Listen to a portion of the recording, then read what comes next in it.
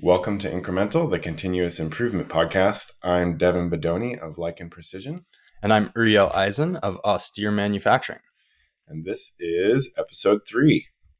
Today we're going to do a little bit of a deep dive into the ROI spreadsheet that Uriel shared with us last week. We're going to try and plug some more real world examples into it and add costing and talk a little bit more about the specifics of that, how we prioritize, how we break out the costs, what those costs should be. I think this is something I'm definitely still figuring out. I think something you're still figuring out. Yes. We're going to do a little recap on my job board that I got up successfully this last week. And then a discussion of what non-value add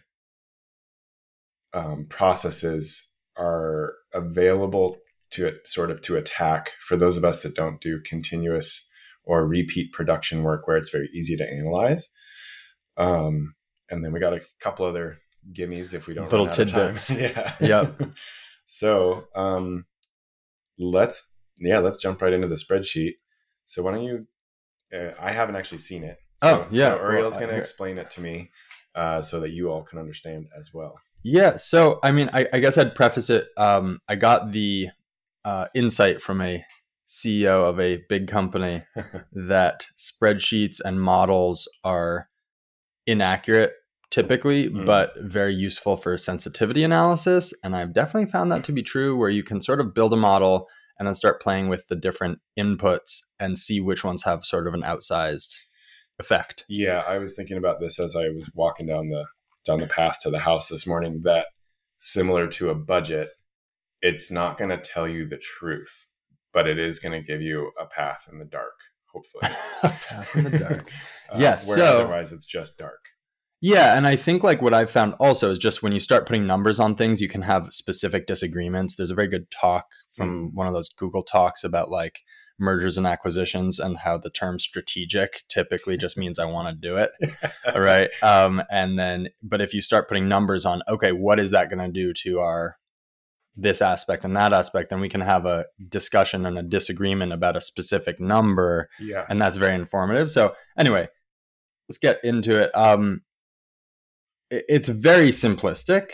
And I think already last week we were sort of like, this doesn't account for the human aspects, whatever, enough caveats. I'll just describe it. So basically, I just rebuilt it last night in a slightly different way, which I think is also interesting. So work days in the week. So I put in 5, whether that's real for every small business owner is a question. Weeks in the year, 50. And then years. So how many years is your time horizon for your analysis? And then time saved per day per improvement. So like if you're putting 5 minutes into an improvement and that 5 minutes is going to save you 1.5 seconds in time. So that's per improvement. And then time spent improving, right? And then off to the right, it sort of gives you how many hours you save and hours spent on improving. Yeah. And then, so how did you plug in the cost part? So that was a new one. So it occurred to me that this one is looking at sort of how those improvements stack and how building a habit of improving really starts to compound. Specifically for time savings. Yes. So efficiency. Yes. Yeah. And then, so what I added to that, so it occurred to me, okay, maybe instead of saying, okay, let's improve something every single day, or let's spend time improving every week, what if we just started to look at what is the ROI on one improvement over time? Not I did one today and I'm doing one tomorrow and the next day and so on. Just I did one today. How long before that pays off? And so then on this one, we have our hourly rate. So how many dollars per hour you're valuing your time at, the cost of the project, the time in minutes you spent on the project, and then time saved in seconds. And then I just broke it out into days ROI, weeks ROI, and months ROI. So you can kind of just anyway. So I actually plugged in the sandblaster just because I was curious. I was like, because we had discussed like it's an expensive piece of equipment, not relatively to a CNC maybe, but relative to like color coding tape, right? Sure. And so I put in an hourly rate of $100 an hour, which is definitely not what I'm paying myself, but so for the cost savings of what you spend doing it, or the cost savings of the cost, or the cost of the equipment. This is what I wanted to get into. Okay, so this is the cost of me doing the improvement. Okay. So that's my hourly in doing the improvement. Okay. Again, I should probably lower that number, but I thought it would be like, I think it's worth valuing your time. Yeah. Maybe ambitiously, but I mean, if I was consulting, that would be a low rate, right? Which is sort of, so then we have the cost of the improvement itself. I put in $3,000. I think it was slightly under that, but time in minutes, I put in 10 hours that I put into research, and it's probably a little low, to be honest. Just for the purchase. Yeah, just to make the purchase. And then, so then we have time saved is about 10 minutes a day. And then it pays off in 28 weeks. So, yeah, or pretty bad. I don't know. I looked at it and I was like, yeah, damn. I was hoping for more. I think like ROI of around a year is like, I know sort of a line in the sand that a lot of companies aim for. Yeah. I think a lot of companies, at least in the US, are maybe a little short-sighted, just like cultural incentives, market incentives. You mean they should be looking out longer? That's my understanding from reading these books. But 28 weeks is less than a year. So that's good. Sorry, 28 months. Did I say weeks? Oh. 28 months. Yeah. Gotcha. No, 28 weeks would be great. Yeah, Okay. 28 months. So again, there were other reasons I made that specific decision, namely leaking abrasive in an environment that really shouldn't have abrasives in it. So that was big. Anyway. Interesting. Yeah. So 2 thoughts. One, this was a thought I was having prior, that I think it's important to add the cost just on the time savings part, because theoretically, assuming you run your business well, you're making a profit margin on that time in the future. So if you lose 10 minutes or an hour, I guess I'm thinking through this as I say it, which is not how I should be doing this, but it's kind of like interest. There's potential for a lot more overall profit of that time saved over time. Right, and it's compounding. Yeah. So you're making profits next week and then following week in those 10 minutes. Exactly. Maybe, hopefully. Yeah. So I think it's important to break out away from the just time for time model for that reason. Yeah. I would say this whole thing errs on the side of missing a lot of the upside of making improvements. Yeah. Right? Like it misses what you just said. It also misses the fact that it misses the human factors of like standing at that sandblasting cabinet was the worst job in the shop because it felt so mindless and so like just ridiculous. So like there's that element, just like morale, I guess, and asking employees like, can you do this? And it's like, I hate this part of my day every day. I think it misses the fact that like building a culture of continuous improvement has huge payoffs. And this doesn't even account for that. And the fact that you're going to have some failures because that's how you learn, right? You're going to make some bad improvements and some bad investments. Yeah. And if you don't give that opportunity, not only to yourself, but also to your employees, they're not going to get good at making improvements, and nor will you. So like, I think, but at the same time, you plug in these numbers and the ROI is really short on most of these things, right? So like this is an example, and I plugged it in because I think this is an example of like a big piece of equipment. Most of the improvements we're making, we're spending, I don't know, $5 to $100 on, sometimes a little more, but like, and you just start to see how quickly that pays off. And I think, again, like if you're looking out a week and saying, how busy is my week? Do I have time to make improvements this week? The answer is always going to be no if you're rational, right? Because it's like, it will not pay off this week at all. But then like a lot of the improvements, like your ROI is around, like 1 year is such a low bar to hit in terms of time spent to time saved. You're going to be ahead after 1 year. Yeah. Only considering the very limited number of things that this spreadsheet looks at. I do the same thing with my models, like try and keep it conservative and not optimistic. Right. Because it's very easy to just like be like, I want to do this, right? Like just like the strategic thing. I want to make this happen. So I'm going to build a model that verifies my desire. Yeah. So I totally understand. I was interested in plugging in or just discussing, and maybe we plug in my standardized tooling purchases. Yeah. Oh yeah.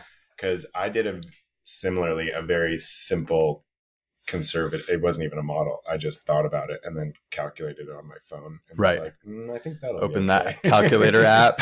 Open the calculator app. Yeah, that's my ROI modeling tool. Yep. So I was doing it based on assuming just a higher machine uptime. Okay. I didn't even calculate kind of operator, whoever I was paying to change the tools. Yeah. So all I did was think through if it saved, or if we gained 3 minutes of machine uptime. Okay. Per tool change. Oh. Basically. Yeah. And because we're not having to change the actual tool in the holder, I think I estimated at 3 tool changes per part changeover. Okay. And I think I just used kind of like my base machine rate of 90 an hour, like not with any profit margin or anything. And that's actually at the low side of what I try to quote at. Right. So I'm kind of curious if we plug that in here. I think maybe I don't have enough of the numbers, but we could just do it on a per tool basis. So, that's a good idea. A tool holder was with a collet and a pull stud was like $130 or something. Let's say $130. Yep. Time in minutes that it took you to do that improvement. It was a decent. Well, yeah, just setting each tool up was probably 10 minutes. Okay. And then purchasing was probably another 10 minutes per tool holder. So we'll say 20 minutes. Time saved in seconds. So that's how many minutes did you say? 180 seconds. Okay. Yeah, so you're at 3.6 months ROI, according to this very accurate model. That's a lot better. I think I had calculated like over a year. Based on my simple my modeling tool. Yeah. Well, I mean, we could keep plugging things in. Like, I don't think this is complete. And actually, your what you're saying about spindle uptime. So the way this model is working, and it's a little simplistic, is I took the hourly and I baked that in. I converted it to minutes, basically. Mm-hmm. So if you're saying like it's $60 an hour, and that's $1 a minute, so I just added 10 minutes to the time it took us to make the improvement, if that makes sense. Yeah. As a way of keeping all the calculations kind of in time. Sure. Anyway. Yeah, the reason I was kind of wanted to discuss it more is because after decided to make the purchase and doing it, it's been great for all the other reasons you were just talking about as well, like reduced friction at changeovers of just being like, there's nothing in the back of my head that's like, we're going to be having to pull all these tools out of the machine. Like totally. Like, all the drills and taps are there. That's awesome. Yeah. And actually, after buying all the drills and taps, I went and bought a bunch more shrink fit as well. Because as soon as we weren't changing drills and taps, I was like, I'm changing all of these 3/16 and 1/8" tools all the time because I don't have enough of that size holder. Huh.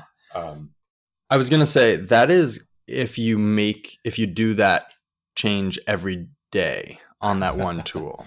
Oh, so I just realized like that's an assumption built in here that we could add a cell to change. So it's 71 days of use, right? So if you did that once a week, then that starts to be like a year and whatever that is. Yeah, it pushes it out quite a bit. Yeah, like almost a year and a half ROI. Okay, that sounds more accurate to like kind of what I had calculated. Yeah, so it just depends how frequently you interact with that cost, with that time savings. Yeah. So yeah, the friction has been greatly reduced. With tool changes, there's a lot less ambiguity. Yeah. This is sort of verging on a discussion for another time, but I've been thinking a lot lately about kind of at least in a machine shop, or I think this applies to any business, sort of two different models of growth. One being hiring people who don't know what they're doing in the business, but have a lot of, wits about them and capability and training them up.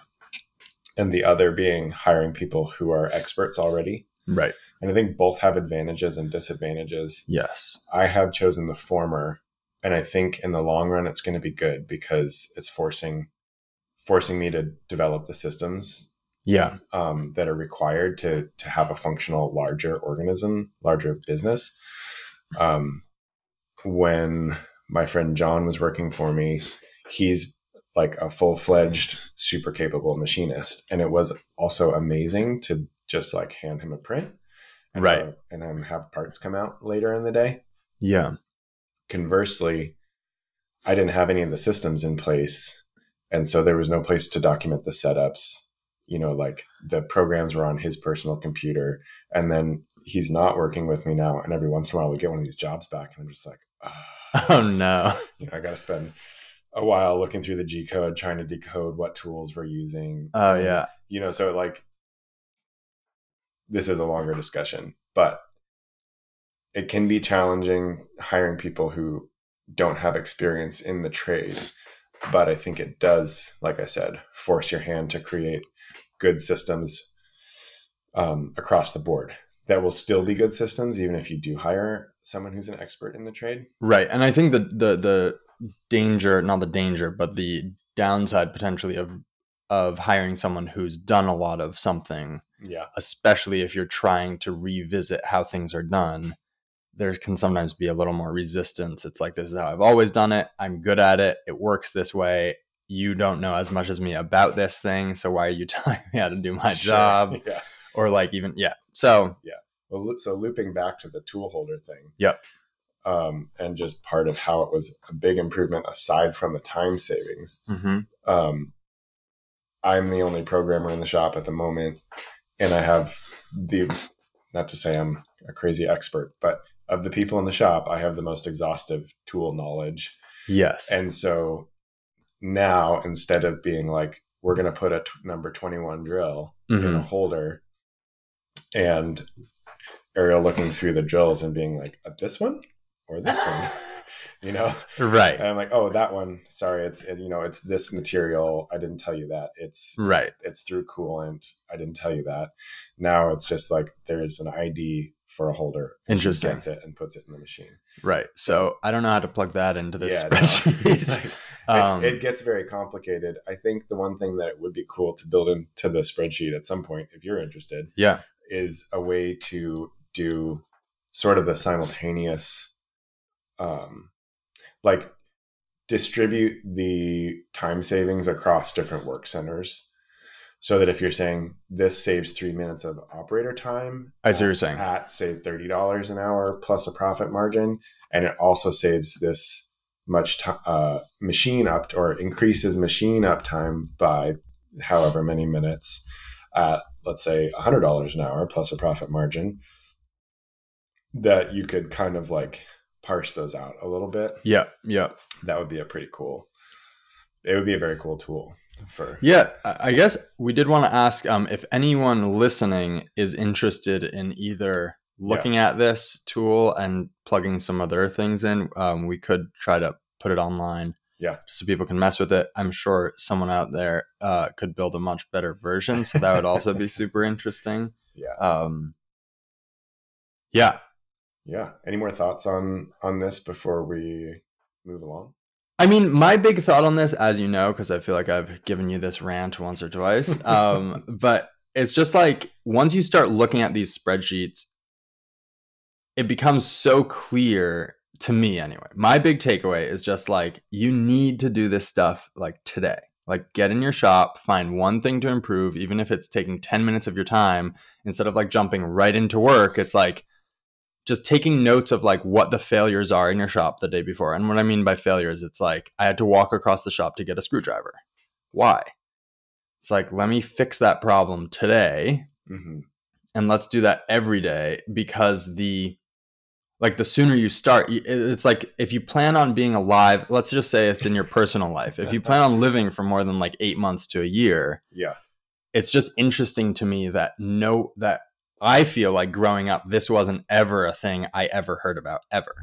right? It wasn't like, hey, let's, like in school, it's like, do your homework. It's not like, let's take, 10% of the time to think about how we do this homework, and then let's do it, right? What are places we're doing rework? It doesn't even have to be lean oriented waste. It's just like I feel like there's not, like, that's not a very prevalent view of just like, spend some time every day thinking about how you're doing your work. And this spreadsheet, again, being on the super conservative side in terms of the savings, I feel like just really brought that home to me. Yeah. Like, I had all these numbers floating around in my head, and one day I was just like, wait, what actually happens? Like, what is the long-term effect? And I think it's an interesting, I think it's just it's a human nature thing. I haven't actually like read all these studies, but I think it's like considered to be a failure of a lot of economic models. The assumption that we will make choices in the present that will benefit us in the long term. Right. And it's shown to be not the case, that humans will routinely make decisions that benefit them in the present and hurt them in the long term. Yeah. And there is some validity to that view, like present value of money, right? Sure. Like there is some there's some amount that you should sort of downgrade your future savings because they're uncertain, so on. And then a big caveat to all of this, I would say, is that this is assuming product market fit, right? With a business. If you're speculative, like you don't know people are going to buy your stuff, and this is a huge failure I see working with startups, is people end up spending a lot of time perfecting a prototype in ways that they think are necessary, instead of just like putting it in front of users and saying like, hey, would you pay me money today for this? Right. And it's like, no, I would not. So big caveat. But in your personal life or even in your business life, you might not have reached product market fit, but chances are the way you reply to emails or the way you manage your inbox, that is something that's going to carry across projects, right? So like you could take the time to say, why am I reading an email more than once? What are the folders I need to put in place so that I only visit things one time, or whatever. Yeah. Anyway, I think all I was trying to say is rant. The model helps bring the conceptual and abstract from the future, which we are, as we just discussed, bad at prioritizing, into the present in a way that I think is very helpful. Mm-hmm. This kind of goes straight into my thoughts on trying to identify like the 80%, 90% non-value add in a business. And I think we talked about that briefly last week. We did briefly, yeah. But basically, I forget which book this was in, but basically, if you look at most people's activity in a shop, they will self-report that 85% of their work is value add. And then it turns out to be pretty much flipped, where audit. Yeah, where 85% of their work is non-value add, and the other piece of that was how much of your work is something you like that's creative and that you have to be there for, versus could be kind of systemized. And that's also reported at around 85%, but it's actually just interacting with a lot of bad systems. So again, in an audit, it's flipped the other way. Yeah. So I went home last week thinking about that number. Yeah. And how to tackle it. And sort of, I think this is part of the reason why so many like lean examples are in product-based businesses or production businesses, is because those are easy systems to interact with, to quantify, I guess. Not to interact with, but to quantify and to see your improvements. And so I went home thinking about my business, because I don't have things like your sewing machine string trimming thing where I'm like, we do this exact same thing every day. I can see how this changes. But I know that it's there. I know that waste is there. It's probably worse, honestly, in a job shop type business. And so I was thinking about how to identify it. And so I had some thoughts that I just want to bounce off of you. Yeah. And then we can dive in a little bit. again, it's kind of stepping back from the product as the things we ship concept. I'm realizing that just a huge non-value add, I think, it's how I'm thinking about it in the moment, that we all take for granted is management. And yes, that basically, and especially in a business like mine, that is a big part of what we do, or what we think we do at the moment, because we have all of these quote unquote variable processes of right, parts coming in the door that look different, jobs coming in the door, 4 parts that go out that look different than the one before. There's a persistent feeling of having to manage this information, manage how we're going to tackle these things, which is true to a degree. Yeah. So I've been thinking that kind of the lowest hanging fruit in the business is not going to be like, okay, how do we deal with walking to the saw and back? Like that might be something we can tackle. Right. And the physical movement of things and how we process stuff is easy, I think, for us to conceptualize and focus on refining. But it seems like in a business like mine, trying to minimize management is maybe going to be like the most impactful. And if you ask anybody, I feel like if they want to be paying for managers, I would say no. Right. And it's also like just thinking about any organization or any system, having somebody just standing there effectively, conceptually, making sure that the process runs doesn't make sense. Like the process should run. The people in the process should know what they need to do from the process. Right. So anyway, curious, bounce this off you. Yeah. I guess a couple things that makes me think. One, I feel like your example is so common, not only in what you're doing, but just the illusion of novelty, or the illusion of like each thing is this new part, and so it's hard to standardize, right? It would sort of be like if you get a cake from the bakery and it's iced different every time, you're like, man, like this happens so differently every time. And it's like, yeah, but there's like the same vanilla or chocolate cake underneath that was baked in the same pan, same recipe, same everything. And I bet ratio wise, that's about right for how much is variable versus how much is the same. And especially once you consider what you just pointed out, which is management, right? Yeah. Like you interact with the customer, you need to get a PO, you need to agree on tolerances and a drawing, and like there's all these things that have to happen, and when they don't happen, sometimes that goes okay and sometimes it's really bad, and you learn that, and then you go, okay, next time I'm definitely going to get a PO from them so they can't say, well, we weren't quite ready, or I don't know, whatever the thing is. So I think like something I've definitely seen is that starting, and this is why like this has to be continuous, like take one chip at,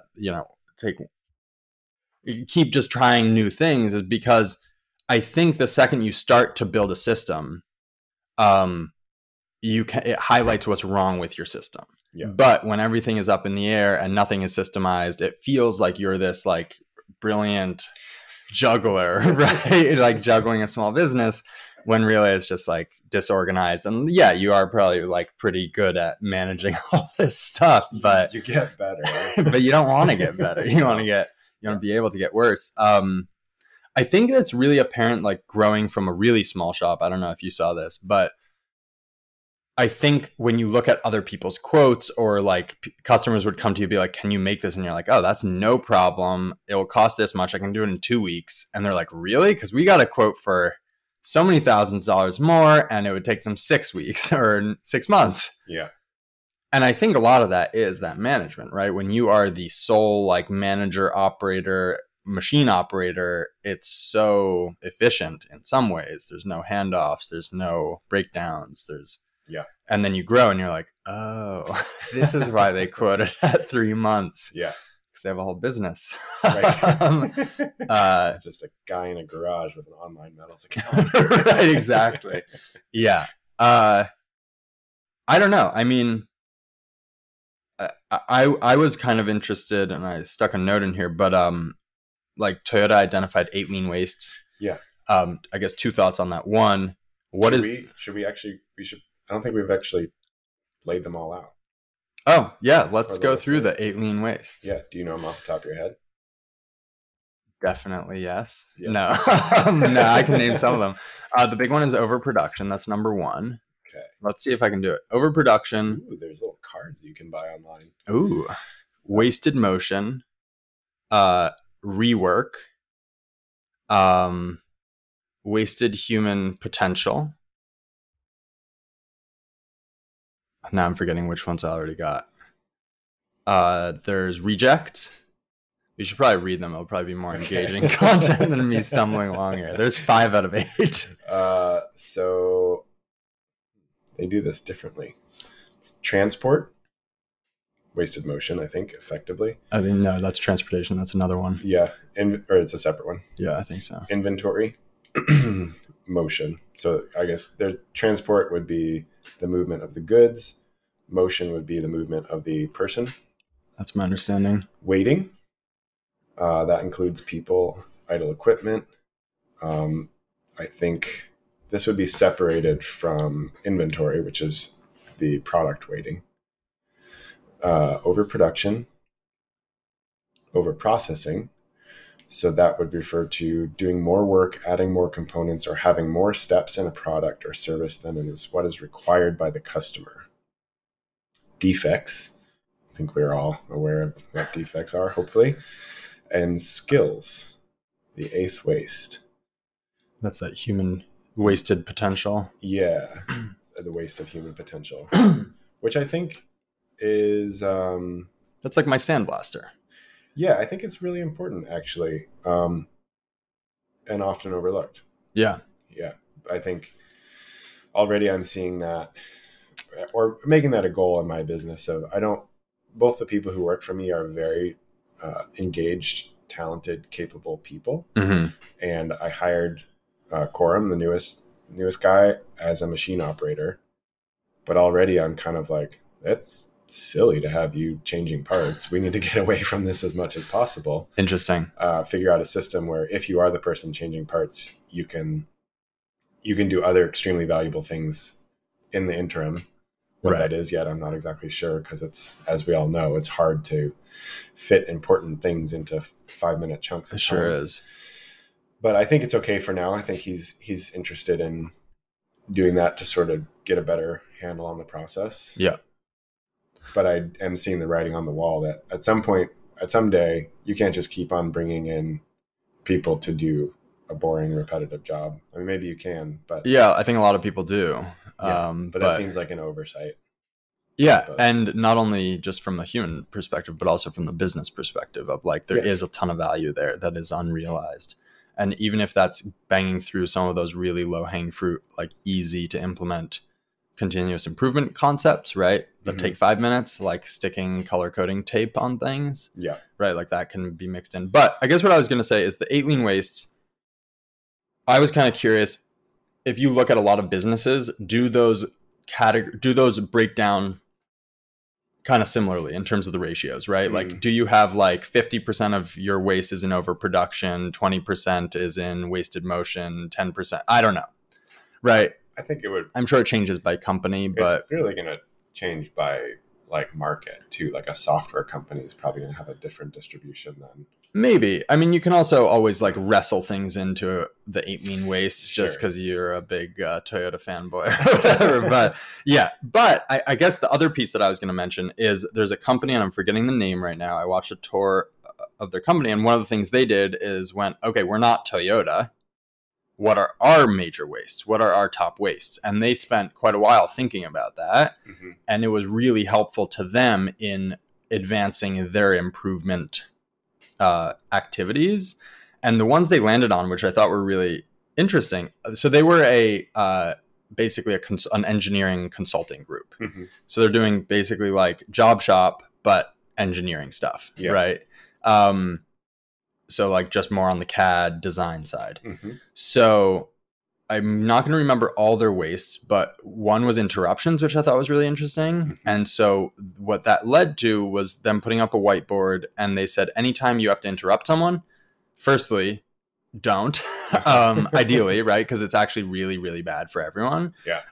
If you have to, okay, but regardless, log it on this whiteboard. Write down what you needed, because there is basically saying this breaks down to an information mismanagement problem. Yeah. Why don't you have the password to log into OneDrive?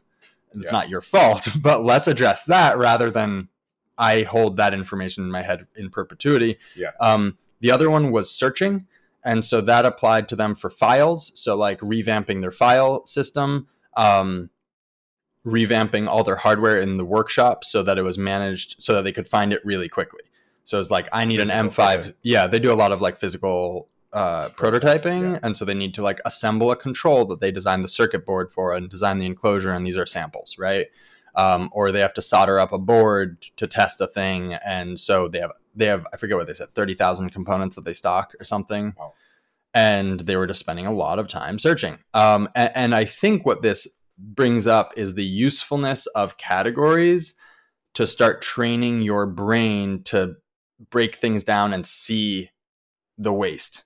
And I think it's really hard to see waste. And I think that is one of the things I've noticed over the last 2 years that I've really gotten better at a glance, be able to rattle off, okay, that's wasted motion, that's over processing, that's this and that. And it's been really helpful, I think, to find the waste. So I wonder if in your business, it would be worth thinking through what, and that might change over time, but like what's a major waste or what's 2 major wastes that are not listed by Toyota. Mm-hmm. Yeah, I think that is important. I've also been struggling a little bit. I have a very hands-off management style. Mm-hmm. I'm struggling a little bit with how to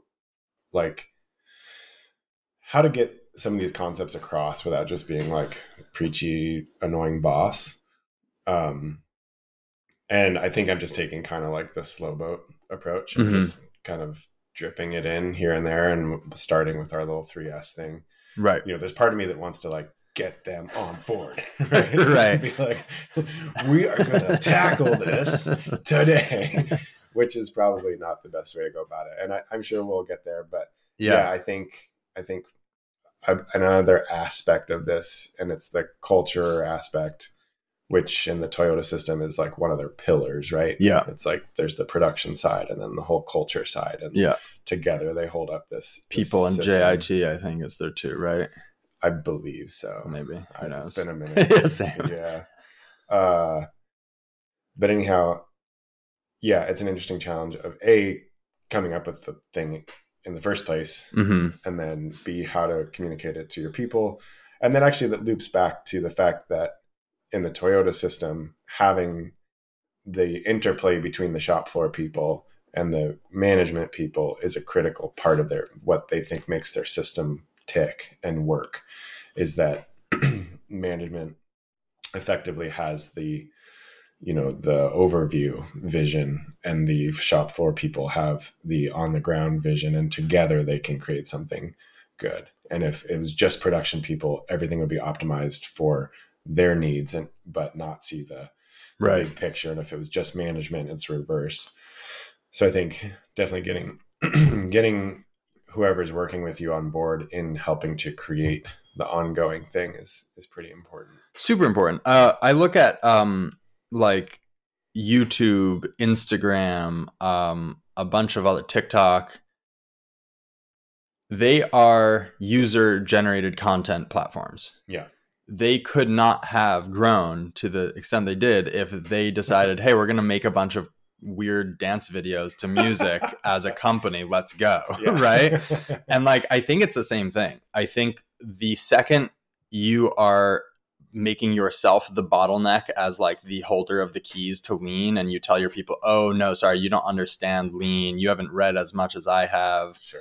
No, that's also waste. It's like, yeah, that's a great idea. Why don't you try it? Like, how do you want to implement it? And then it's like tools for analysis. Here's a new tool for analysis that maybe changes your view. And like, I think like there's no shortcut for sort of going through that journey. There would just be like giving someone, like, I think you could be a good teacher in giving them the information that they're kind of pulling from you in a funny way at a given time. Something I've been doing, and I don't know, is just watching shop tours of other shops that I think are inspiring, Mm-hmm. and just being like, look at that, we could do that. Watching And it with your employee. yeah. And not the whole thing. I mean, some of them are an hour and a half, Yeah. but if there's a particular part I thought was really cool, we'll watch like 10 minutes or something, or 20 Yeah. minutes.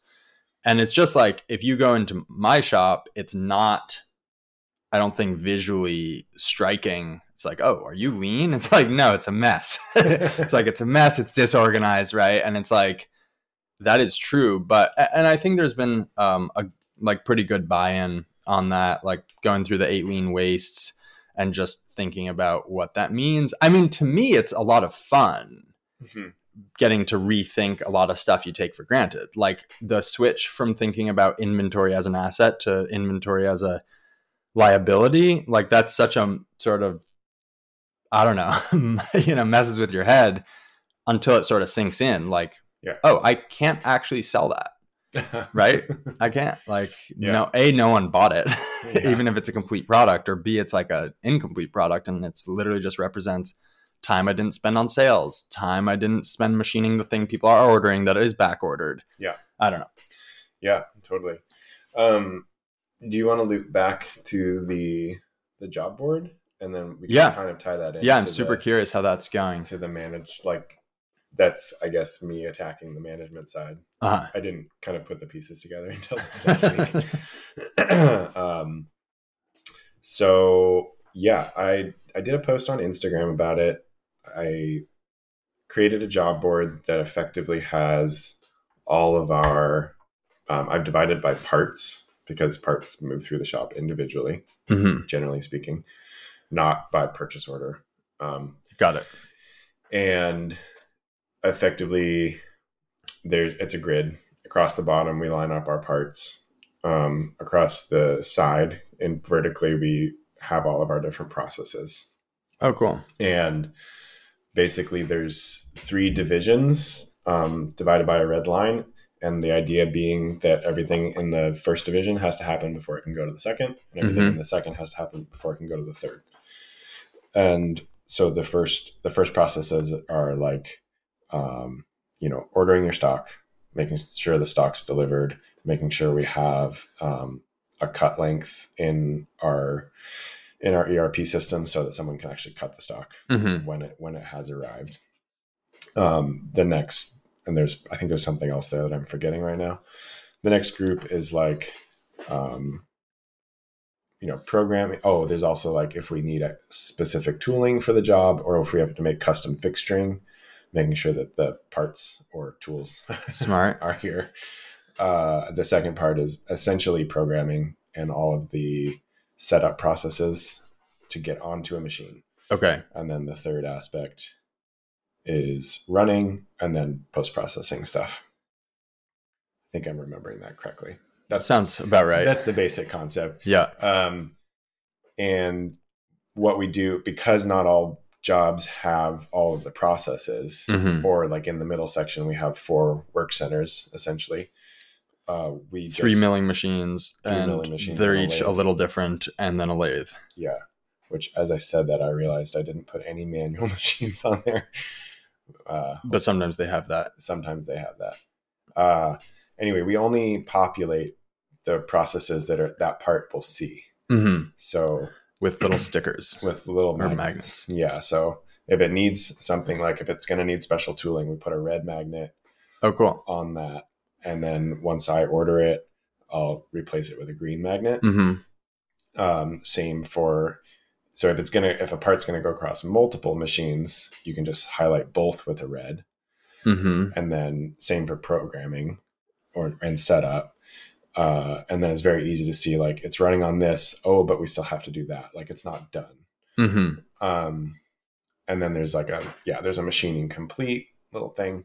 Okay. And then, so we have red and green basically. And then I added yellow as a sort of like an in process or needs attention, because it really stands out from the rest of everything else. So an example would be, right now we're running a large part order that the stock wasn't all on hand. So it's come in 3 deliveries. Okay. Last delivery is actually today. So for stock arrived and stock sawn, I put a yellow on both of those, because it's like, we are running that part. it is on the machine. So it's also, Interesting. there's a green on running on the work center that it's on, but our material, it's still a to-do sort of. Interesting. On our it feels like you song. might need, this is not the input you're looking for probably, but it sounds like you might need another color that indicates complete versus active versus that's a good idea. Problem or needs attention or like, anyway. Yeah.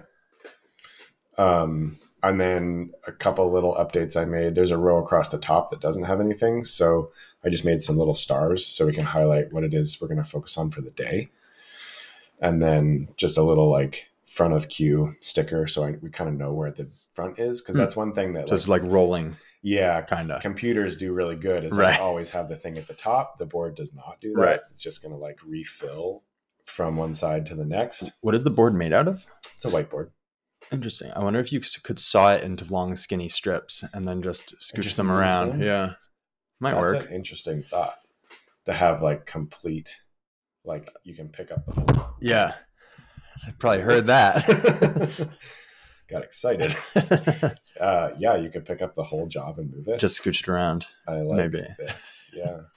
I did run into the issue of like, I got what I thought was a pretty big board. And I put everything up and I was like, we're running out of space. Oh, yeah. Crazy. Especially on the process side. Like there's things I wanted to put in there that I couldn't. So that might be an advancement. Yeah. And if it's all magnets and you don't actually need to write on most of it, you could just buy 2-inch by thin steel rod and steel like flat stock and paint it. Maybe you could even get it pre-painted. I don't know. And then, you could just hang them. Just hang them up, stick the magnets on them. That'd be kind of cool. I don't know. Anyway. Be fully expandable. Yes, it would. Yeah. That is one thing that's always interesting with these physical things that you make is like, I had to be like, okay, what's the most parts that we think we could ever see in the shop? Interesting. Right. And I was like, okay, if it's a 1-inch magnet per part, that adds up. One other thing we ran into that was kind of funny was just that because our shop is so small, there was literally only one place on the wall where we could put this thing. Okay. And that place was a spot where you can't reach the board. Oh, no. Because there's like a 2.5 foot deep bench in front of it. Yeah. So I had Corum make like a rolling track for it. And nice. So now when you want to interact with it, you actually roll it out over a doorway. Oh, that's awesome. But then you can stand right at it and switch stuff around and then roll it back. Very cool. Yeah. So yeah, I saw a photo of that. Looked like a good solution to a small space. It's a good solution to a terrible thing. Right. But so that's the overview. Curious if you said you had some thoughts, so I want to hear them. Yes. Okay. So I've been thinking a lot about, and this does relate. I'm building a similar thing, which is a sales funnel, which is essentially a series of steps, theoretically, anyway. And I was thinking about what are the parameters for designing these things. And I think it's tempting to put things into the obvious categories of it needs to go to this step. So I'll have a space to hold that. But I think, and maybe both are probably true, trying to optimize for visual understanding at a glance of where your bottlenecks are. So like making a system that automatically like highlights and surfaces where you should be working instead of like providing someone. There's this idea of like just-in-time manufacturing applied to data is every piece of information. You shouldn't provide more information than someone needs. Yeah. Any time, like ever. Yeah. You should only provide them the information they need when they need it. And me as a user of your job board or of my sales funnel, already what I'm seeing with my current sales funnel is I spend quite a bit of time looking at it, taking it in, and then assessing where I should focus my time. And so I was this is not actionable in any way, but was thinking they would be super powerful to think about it from that perspective if you could come up with solutions such that at a glance, it's like, I know exactly what I'm meant to be doing today, instead of a whole process of extracting the information into your head, analyzing it, then deciding. Yeah. The other piece, which leads to SOPs and like sort of scientific method for process improvement, is consistency leading to ideas, basically. But I was kind of thinking in your case, and you might already have this, I suspect that if you said, okay, when we walk up to this board, we always do this and then this. And like if in a column, we go from the top to the bottom and we hit the first one that's red or something, and that's what we spend time on. Yeah. And I bet it's sort of like, well, it's never that simple. Like it depends on X, Y, and Z and so on. But I suspect that if you made sure you were rigidly doing it one way, it would be very quickly apparent that it is a bad way instead of it going on for the next year of never really knowing what's good and what's bad and what steps to take. Yeah. And so that's sort of, I think, where like SOPs become really powerful, and SOP is standard operating procedure. Yeah. Anyway, that's sort of my thought, is optimizing for visual like clarity in terms of what should be done. Yeah. And obviously what you've done already is like a huge step from it's a big step before. Yeah. So one of the issues I was having with our online ERP system. I wanted to ask you about that, like how you moved back to a physical. Well, you have an online ERP, and it was interesting to me that you're going back to something on the wall. So I was curious about that. We're going to have both. There are things that the ERP does very well. Like it's quoting on paper, not going to do it. Okay. Yeah. It just does. Like I've done it in the past a long time ago. It doesn't work well. It just, that ends up in like lots of data entry. Like it's just not good. You want to put it in once, have it there. You can edit it, follow it, etc. So quoting will stay there. The other thing is like collating the information. So setup notes, G code, tool lists, all of that need to travel with a part. Like you could put that in paper, but it works really well online. Yeah. Where the ERP system was breaking down, and this isn't necessarily all our ERP systems, it's partially just the one we have, is so on the visibility side of like what to do when, jobs were sorted in the date they were quoted, not the date the purchase order was placed or the due date for the job. Okay. So in going through the list, I'd be like, okay, this was before that, but actually this one needs to be done now. And so that was one thing that was kind of a little bit of a failure. The other issue was just like Google Maps. If you've ever tried to use Google Maps, and it's really good at either seeing detail or seeing the overview, but you can't see both at once. And I think it's just a limit of screen size. I've definitely found that. Yeah. Yeah. So in putting everything on this board, being able to scan quickly was pretty important. So my hope, and initially I just put every job, every part that we had active right now on the board. I didn't do it strategically because I was like, I have 20 minutes. I need to just put these up. So I just kind of like went through every work center in the ERP system and put it on the board. So that nothing is started out sequential. But we're already starting to see like a trend line on the board. Oh, cool. Of essentially, so it fills from bottom to top. So it starts out all red, fills from the bottom green. We're already on the left side, which is where we start seeing, a green fill basically. Interesting. Towards the top. That's very cool. And the things that are behind are very obvious. Like they stand out. Like, oh, there's a trend line and then there's a bunch of red right in the middle of it. What's going on there? Interesting. So my hope is that, we'll start to add parts sequentially, and then we can do a due date. If we do your idea at some point of like being able to shuffle the whole job, right? You could then really get very like clear about what's due when, and start to see potential conflicts, right? Because if two things were level, But my hope initially is that once things are going on in a sequential manner, that actually reflects when the order was placed, and assuming we have a fairly consistent lead time agreement with our customers, that should also reflect due dates. I think that trend line is just going to become more and more clear. So that is my hope for the visibility part. I like all of your ideas. Initially, I'm just, as the manager, going to be starring, I think, jobs. To help. Help the employees like parse out. Right. But I was also very surprised, and I think I mentioned this to you on the phone. I think interacting with software, people often have a feeling of not being experts and not wanting to mess anything up. And so just not interacting or not making changes. And once we had this board up, everybody understands magnets and it's a simple system, overall. Yeah. And so like the first day we had it up, at the end of the day, I went to like update it, make sure it was current. And my employee had already done that. That's awesome. And I was like, wow, this is magic. That right there is a big win. Yeah. You still have to kind of double check. And it is visually busy.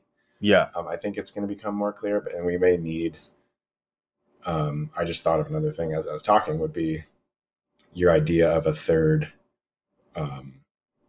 color would be to put, or a fourth at this point, a fourth color. Yeah. Would be to put, kind of like a color marker at where that job is in its process instead of just red and green, because I think like the red and green can definitely just kind of like all blend in. And even if there's a trend line, right, it could be a little hard to be like, what exactly am I looking at? Yeah. So if we had a fourth color that was kind of like the divider, this is where indicator, it is. Interesting. That could be pretty helpful. And then you could scoot it along. Have you seen Pearson's sort of, and he had the magnets with the different steps, and then he would put the magnet between steps if it was like in process, which I thought was I think there's actually, it's pretty cool. There's a lot of different states you can indicate just with colors and placement, or multiples of colors. Like once I started getting into this, initially I was like, this is very simple. It's just a grid. And then I was like, we could embed a lot of information actually on That's this, cool. Depending on how complicated we want to get. Yeah. Multiple colors. You can write stuff on the magnets if you want to. Right. So like for my own sake, just because I'm often scattered with too many things, I just like dry erase markered my initials on a couple things that I wanted to remember to come back to that day. Oh, smart. And that and just then comes you did. Right. Or that were like important. I was like, this needs attention. Interesting. And it's going to get lost in the rest of everything to do today. I think it's very interesting. In a lot of the shop tours I've watched, people are running physical project management, even in an age where there's all these software solutions out there to do it. Yeah. And I don't know that, like, I think the software solutions, I mean, they're incredibly powerful, but sometimes it is just like too much horsepower and too much detail it needs to deliver the value is what I've always what I often run into is like, theoretically, these software solutions, you can plug in all this stuff and it will tell you like, oh, order the material today or do this on this day. And you can get all that. And it's so compelling. But then if you like have to quickly put a job in and you don't know all that information, it almost like breaks. It does. And then you're like, well, that's really bad. Garbage in, garbage out. Yeah. Classic. And the physicals can sort of carry you through that whole range in a funny way. Yeah. And visibility is just so big. Visibility is big. There's little things like I have some internal projects for work holding that I need to do. Okay. And I'm like, I don't want to put these through the quote process in my ERP system just to get them on the board. I just like, so I've had like a note in my to-do list of like, interesting, do these parts. Whereas if that's on our physical job board, just dry erase mark it. And, right. Schedule it on a machine. Like it takes 1 minute. So I think there's some flexibility there. I come back to the software thing. I think there's two big hangups. I think one is just the basic fact that you have to choose to go interact with it. Whereas you don't, it's not just there. And sometimes companies get away from or get around that by just having, big screens up everywhere with, status boards and stuff. But if you're talking about putting information in, you have to usually go choose and click through some selection of menus to put in the information that it needs. So I think that's a hang up. I think also there's the aspect that we, at least in the work that we do, maybe not so much if you're software engineering, but like we're working on physical processes. And I think it's easy or intuitive to do a physical thing to mark that you've finished a process or whatever. Right. And I think it is a little bit of just like a brain switch to be like, okay, I did the physical thing. Okay, now go mark it in the digital world. It does seem to me like if it could be, this would require a very optimized process. But, if there was just like buttons, Yeah. it's like done. Yeah. And it feeds in. Right. I feel like those kinds of things could work really well because they don't require that whole other thought process of clicking through menus and where do I put the information and Totally. how long did that actually take? It's just like done. I don't know. Yeah. That's a whole other thing though. It sure is. We are, I think, around an hour here. We are at, yep, exactly. Nice. I think that's a pretty good place to wrap up. Yeah, we'll bump the other stuff to next week. Sounds good. And again, I'm Uriel Eisen. You can reach me at austere_manufacturing on Instagram. Please drop us any ideas, thoughts on the episode, feedback, things we're doing well, things we're doing poorly. We're obviously new at this and trying to continually improve. Indeed. I'm Devin Bedoni of Lichen Precision. You can find me at lichen_MFG on Instagram. And all the things that Uriel just said. Yeah, send us feedback, send us questions, etc. Yeah. All right. Cool. Till next week. Right on.